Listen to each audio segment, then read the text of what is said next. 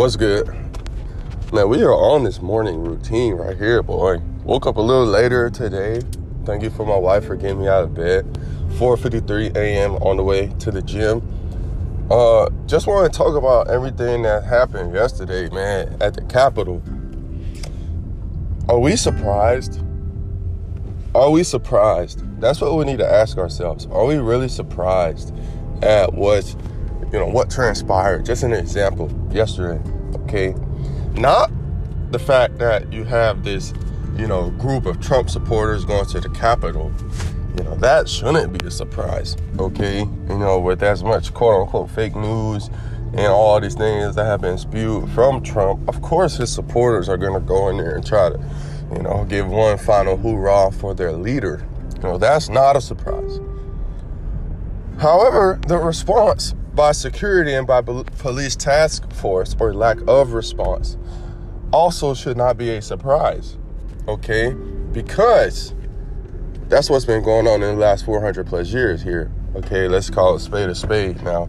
So, when you looked at some of these, in quotes, BLM protests, after George Floyd, for example, we can go back to a Ferguson or whoever, whatever, all of these killings of black people by police officers that have happened in the response by the community, not just black, but people of color in America. The police task force response has been very severe, very strict, brutal, basically no nonsense approach. But then you get to this point here, and that's people protesting death, okay? Literal death, okay? At the wrong hands. We're at this point, you got people mad because their president lost the election?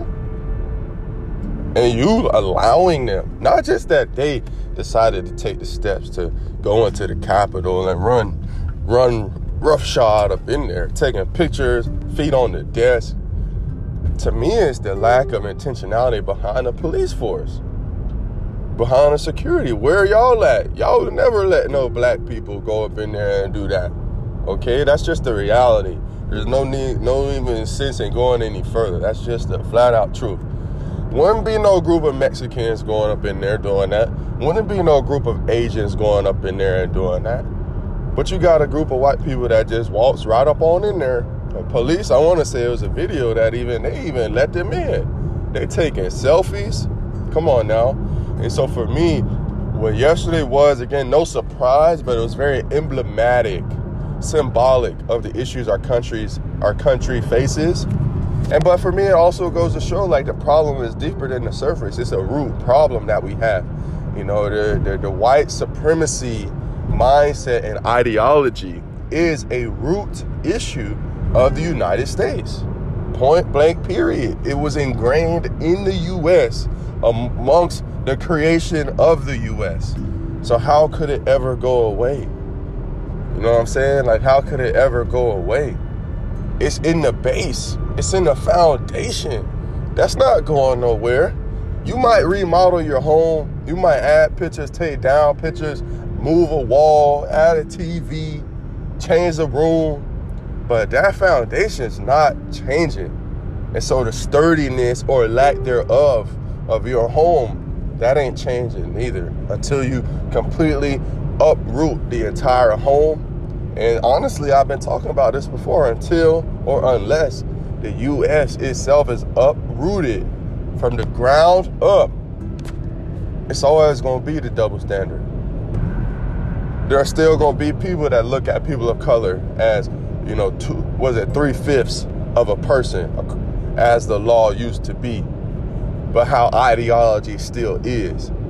And so for me, just an encouragement. I don't like talking about the doom and gloom and just the negative things, but it is needed to have that transparency.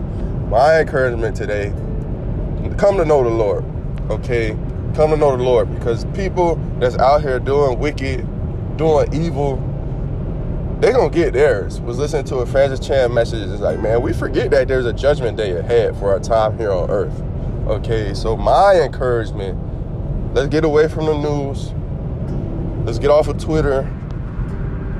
Let's get in that word, get in God's peace, and understand, man, he's sovereign over it all. This is not surprising him what's going on. For you right now, if you watching everything going on and you hurt, you bitter, whatever you got, give all that to the Lord, because he don't want you feeling that way, no way, okay? So that's all I got. Let's be great today. You know, it's just, let's pray for the country, man. And not just pray, but let's take the intentional steps. If you yourself are someone that's listening to this and you know someone around you is a bigot, someone around you who has white supremacy flowing through them mindset, check that person. If they'll listen to you, check that person, okay? Have an honest conversation with that person. Ask them questions. Why do you think like this? Why is your thought processes the way they are? Things of that nature, and just kind of see what the response is and go from there. Plant some seeds so that we can start growing people, you know? So that's all I got. Kind of more of a ramble. Want to get some things off my chest. I just kind of woke up, so all my thoughts are not, filtered yet. However, that's what I got today. I'm about to be great today, on the way to the gym. A little late, but it is what it is. Joshua Grady here. We out.